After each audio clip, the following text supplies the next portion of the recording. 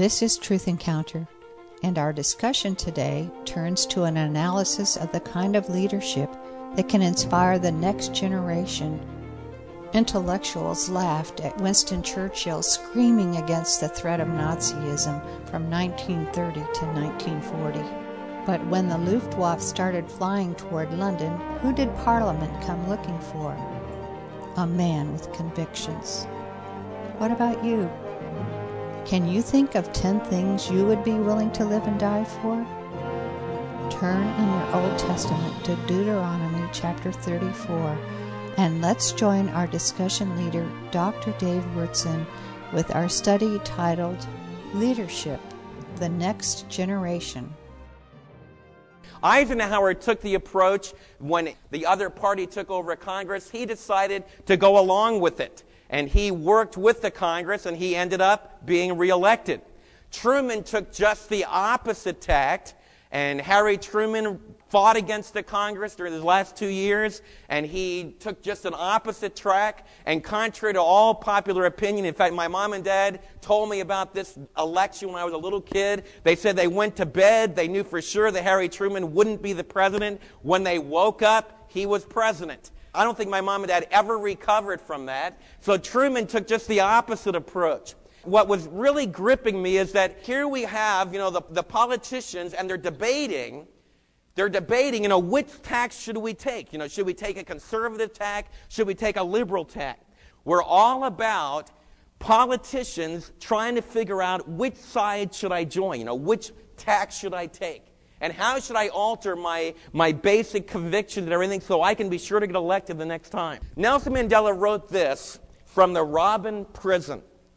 He wrote this about how he sustained in his long walk of freedom.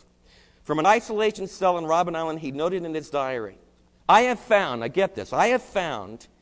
that one can bear the unbearable if one can keep one's spirits strong, even when one's body is being tested. Strong convictions. Strong convictions are the secret of surviving deprivation. Your spirit can be full when your stomach is empty. I want to read that to you again.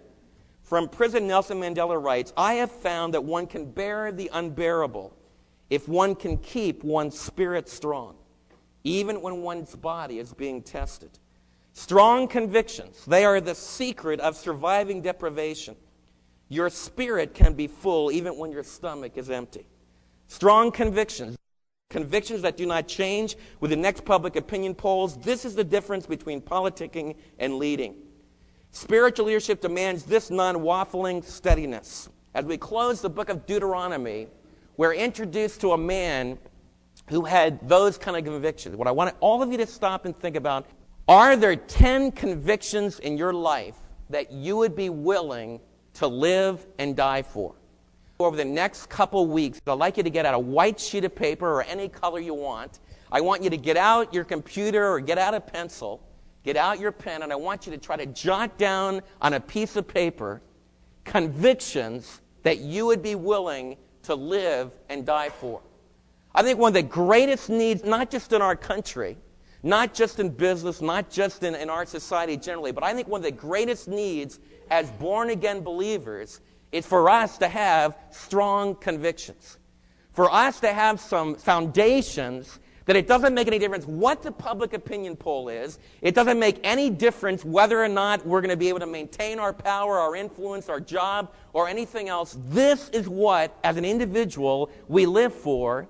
And this is what, as a family, we're willing to live for. This is what, as a church family, we're going to live for. Leaders have that kind of conviction in their soul. And as we close the book of Deuteronomy, chapter 34, Moses had that kind of conviction. Moses had that kind of commitment. And what we're going to do today, we've got a rare privilege. I've been telling you all the way through our study of the book of Deuteronomy that this was a Hebrew book, that it was a book that was the foundation of the Israelite people. In fact, as the Jewish people spread out all over Europe and spread out all over the world, literally began to have hopes for being able to come back to their homeland, the book of Deuteronomy was the foundation that gave them courage. Many of them gave them courage to believe, yes, we could come back. And what we'd like to do is we close the book of Deuteronomy. We have a friend of Jonathan's from UT. We have Abner, just like Abner. You've read the story of Abner in the Old Testament, one of the mighty generals. I'm going to have him come up, and Abner's going to read for you. You can open up to Deuteronomy chapter 34, and just so you can follow along while he reads, you can follow along beginning with verse 4, okay? Deuteronomy 32:4, and you'll be able to tell exactly what he's saying as he reads the Hebrew. No. What I'm going to do is give you a feel. I think it's very easy as Americans for us to think there's something magical or something mysterious about the text. And I want to show you that this was really a living language, that there really were Israelite people. And even today there are those that speak this language fluently. And so I think it'll be very meaningful to have Abner come and read this text for us. Abner? ויאמר אדוני אליו, זאת הארץ אשר נשבעתי לאברהם, ליצחק וליעקב, לאמור לזרעך אתננה. הראתיך בעיניך, ושמה לא תעבור. וימת שם משה עבד אדוני בארץ מואב, על פי אדוני. ויקבור אותו בגיא בארץ מואב, מול בית פאור, ולא ידע איש את קבורתו עד היום הזה.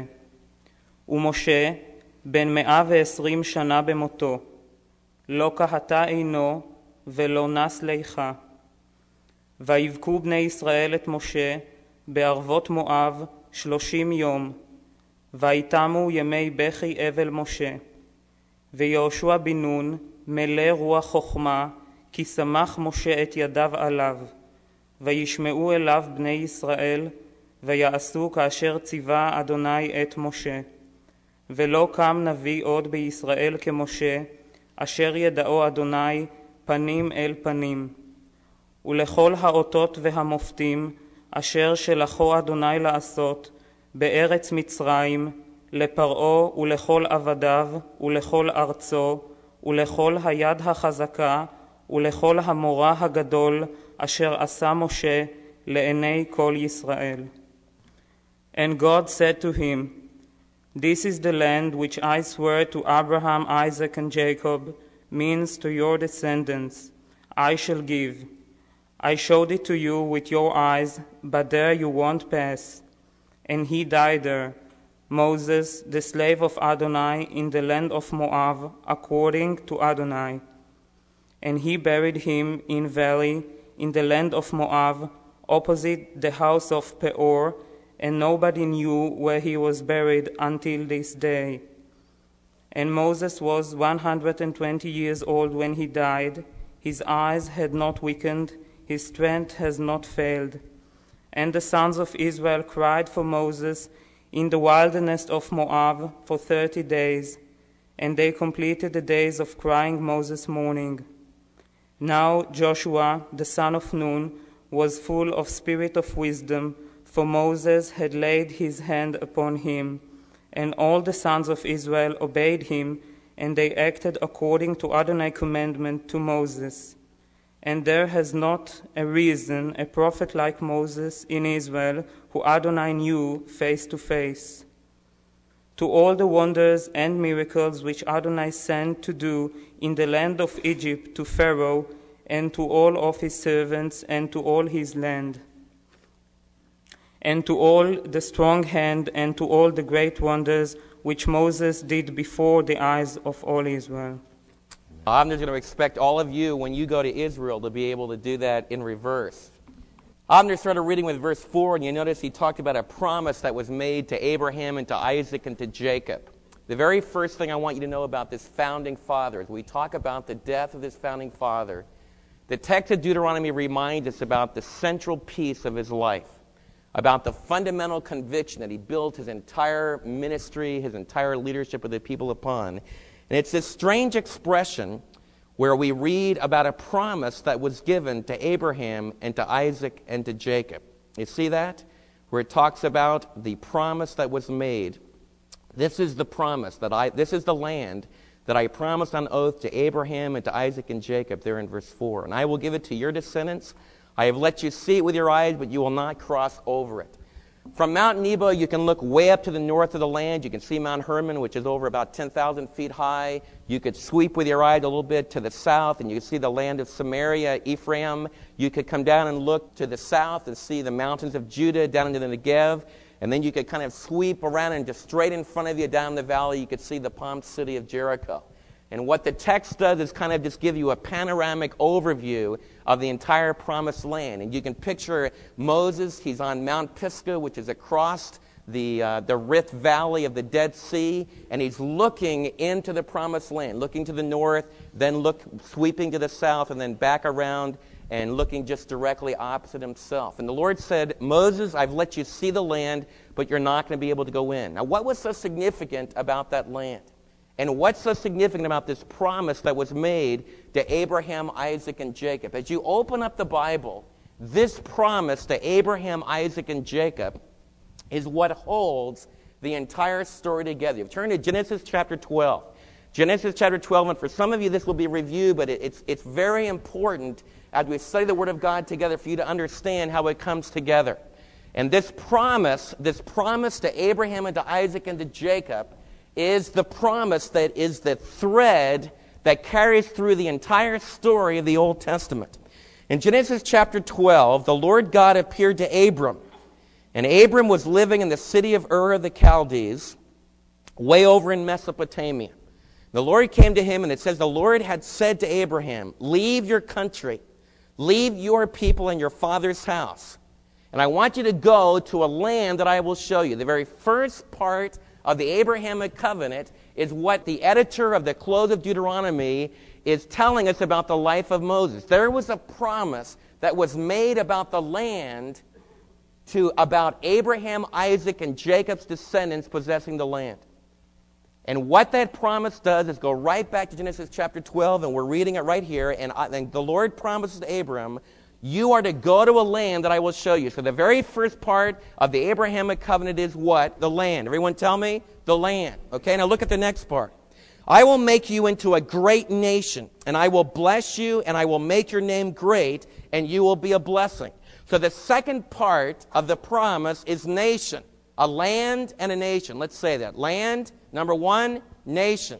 Now the third part of the promise is very important. It says, I will bless those who bless you, and whoever curses you, I will curse. And then it makes this statement, and all the peoples on the earth will be blessed through you. And all the people on the earth will be blessed through you. So there's three parts of this promise. Land, nation, blessing. And it's like the clues to a mystery story. In other words, now we know, as we open up the page of Genesis chapter 12, that the Creator God of Genesis 1 and 2 is now going to move with a specific group of people. You see, as we open up to Genesis 12, remember that the Tower of Babel has just taken place. The nations have now been dispersed. All different languages begin to develop. And we ask the question, what's the Almighty God going to do about this? And he begins to call one man, a man named Abram. And he calls him from Ur the Chaldees, and he says, Abram, I'm going to promise you three things. I'm going to give you a land, I'm going to make you a great nation, and you're going to be a blessing. Somehow, through you, you're going to be a blessing to the entire world. Turn over to Genesis chapter 15. And God reaffirms the promise again. Look, it says to Abram in verse 1, don't be afraid, Abram. I will be your shield, and I will be your very great reward. Look what it says down in verse 4, because Abram doesn't have a child. He's getting very old. He still doesn't have a child. And God says to him, this man, your servant, Eliezer, will not be your heir, in verse 4, but a son coming from your own body will be the heir. He took him outside and he said, look up at the heavens, count the stars. If indeed you can count them, then he said to them, so shall your offspring be. And God is once again affirming to Abram that he is going to become the father of a multitude of people. It's called the Abrahamic promise. Turn over to chapter 17. God reaffirms the promise again. Look at verse 4. As for me, Yahweh speaking, this is my covenant with you. This is my promise with you. You will be the father of many nations. You will no longer be called Avram, which means the exalted father, but you will be called Abraham, which means the father of many, the father of a multitude. And so God is affirming over and over again. You can turn over to chapter 28. And you turn over near the end of the book of Genesis. And God is speaking to Jacob when Jacob, the grandson of Abram, had to flee the promised land and was going up into Haran. Once again, God reaffirms the promise. Look at chapter 28, verse 13. There above it stood the Lord.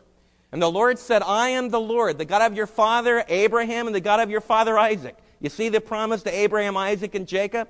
Now look what he says to Jacob. I will give you and your descendants the land on which you are lying. Your descendants will be like the dust of the earth, and you will spread out to the west and to the east, to the north and to the south. And all the peoples on the earth will be what? Tell me. And all the peoples on the earth will be blessed through you and your offspring. Now, I want to tell you something about this verse. In Hebrew, you use the word seed for offspring. And the word seed for offspring can be singular, and it can also be plural. Just like I could say, like, Jonathan is my seed. Joel is my seed. Joshua is my seed. Janae is my seed. They are my seed, plural.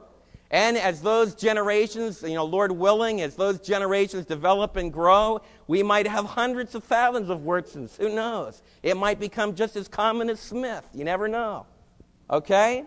But I can also say that just one of my sons is my seed. You see, I can say Jonathan is my seed. And so I can use the word to refer to all my descendants, also one of my descendants, okay? Now that's real important. Because in the Abrahamic covenant, it involves a land, it involves a seed that is going to be focused individually, but also plurally. And it also involves somehow becoming a blessing to all the world, somehow through the sons of Abraham, somehow through the daughters of Abraham, somehow through Abraham's people, all the world's going to be blessed. Now, Moses particularly focused on preserving the nation. In fact, Moses was used, you might say, to give birth to the nation out of Egypt. That's what we've been studying about. He was the great founding father, the George Washington of ancient Israel, and he delivered the people through the power of Yahweh out of Egypt. And so he gave his whole life to preserving these people. Second of all, he spent his whole life focused on the land, of going into the land. But at the culmination of his career, the Lord says, no, you can't go into the land. Now the third part is the blessing. In the book of Deuteronomy, we've learned that one of the ways that the people of Israel brought a blessing to all the world was through the law. In fact, Moses will say in the book of Deuteronomy, other nations will look at your Deuteronomic law. They're going to look at the Ten Commandments, and they're going to say, you are a wise and holy people. Look at the ethics that you have. Look at the standards for living you have. Look at the law that you have. And so that's part of Deuteronomy. But I want you to see something else. It's kind of like Deuteronomy ends without resolving the chord. It's like it ends without, it's almost like we anticipate another, we got to keep going. Because we're not into the land, and we haven't figured out yet how this people is going to bless all the nations. How is all the world going to be blessed by what God does through these sons of Abraham poised, getting ready to go into the promised land? And so the book of Deuteronomy leads you on into the story of the Bible. It leads you on to the story of Joshua, and Joshua going in and possessing the land. The story of the Old Testament shows how we go back and forth, and Israel fights its enemies, but Israel turns away from God. So they get thrown out of their land. In fact, the story of this land thing is still going on. Like Avner served in the military for several years. He had to devote hours and hours of his life trying to ensure the security of Israel. Why? Because there's an incredible battle in the world over that land. It's been dominating the news. These ancient promises, this promise to Abraham, Isaac, and Jacob is somehow all threaded together and tied in to the fabric of history. It has a lot to do with what's happening on a worldwide scene. So the story goes on. Also, the blessing idea goes on. Now, I want to ask you a question. You say, well, Dave, what does the Abrahamic promise mean to me? What about the convictions of my life? You're telling me that Moses devoted his entire life to the Abrahamic covenant. Yes. If Moses were here today and he were 120 years old and I put him up here in this stool, I said, Moses, tell me a little bit about your leadership of the people of Israel. And I would say, well, Moses, was there ever some hard times? And Moses would say, well, yes, Dave, there really were some hard times. In fact, half the time the people wanted to go back to Egypt. So I would say, well, Moses, why don't you just take a popularity vote and just go back to Egypt? Why don't you just settle down? Wasn't that a good land? And Moses would say, yeah, it was an excellent land, but we were slaves down in Egypt. But I said, but Moses, but you were at least, you at least had food. You didn't have to wander around the wilderness. You had a place that was dry, and at night, you had a nice place of security. Why in the world did you keep moving towards the land? And Moses would say, because of the promise. And I would say, but Moses, you just told me that half the time the people wanted to go back. And don't we build our convictions on what the majority of the people want to do? Don't you just change your convictions? Can't you see Moses? When he's about 90, he says, you know what, guys? I think we're going to change the basic thrust of the people of Israel out here in the wilderness. I think we're going to turn around. The promised land's going to be down in Egypt. And we're just going to march back, and we're going to let the Lord open the sea in reverse, and we're just going to go back to live in the land of Egypt. Because basically that's what you've wanted to do my whole career. How many of you think Moses would ever lead the people like that? It'd be like Nelson Mandela. He gets out of prison and saying, you know what? I think apartheid was a great idea. There's a lot of people in this land that believe in apartheid. Maybe we ought to put it in. Can you imagine Nelson Mandela saying that? You see the difference between conviction and flowing with the flow? You have got to, in your life, get some convictions that you don't just flow with the flow. And one of the convictions I want you to have is the importance, just like Moses was committed to what we call the Abrahamic covenant, the covenant with the fathers. I want you to be committed to it. You say, Dave, why should I be committed to it? Because the Apostle Paul in the New Testament says that you have become part of this. I want you to turn to the book of Galatians. In the book of Galatians, the Apostle Paul in the New Testament in the first century said that by a miracle of God's grace, we that are Gentiles, we that are not some of the physical chosen people of God, can take part in this Abrahamic covenant. Look at Galatians chapter 3. Galatians chapter 3, verse 14. He, that is the Lord Jesus, redeemed us in order that the blessing given to Abraham, might come to the Gentiles through Christ Jesus. He, that is God, redeemed us in order that the blessing given to Abraham might come to the Gentiles through the Messiah Jesus, so that by faith we might receive the promise of the Spirit. Now notice what it says in the next verse. It begins to explain this. Brothers, let me take an example from everyday life. Just as no one can set aside or add to a human covenant that has been daily established, so it is in this case. Moses is referring to the law. What he's arguing in this passage is, does the Sinaitic covenant that was given in the book of Deuteronomy through Moses nullify the promise that God gave to Abraham that we've been talking about so far in our study? We will have to pick up our discussion at this point next time. Why not take a careful look at Galatians chapter 3 for yourself? Is it your conviction that the true God did call Abraham in Genesis 12 and make a promise to him that all the people on the earth would be blessed somehow through his offspring? How does Jesus Christ fulfill this Old Testament prediction? How does this gracious promise made with Abraham relate to the legal covenant that God made with Moses on Mount Sinai many years later? These are tough questions, and yet they hold the key to helping us understand what in the world God is doing. Why not take some time this week and begin working on that list of 10 convictions that you would be willing to live and die for? Dave will be sharing some of his list with us on our next encounter with the truth.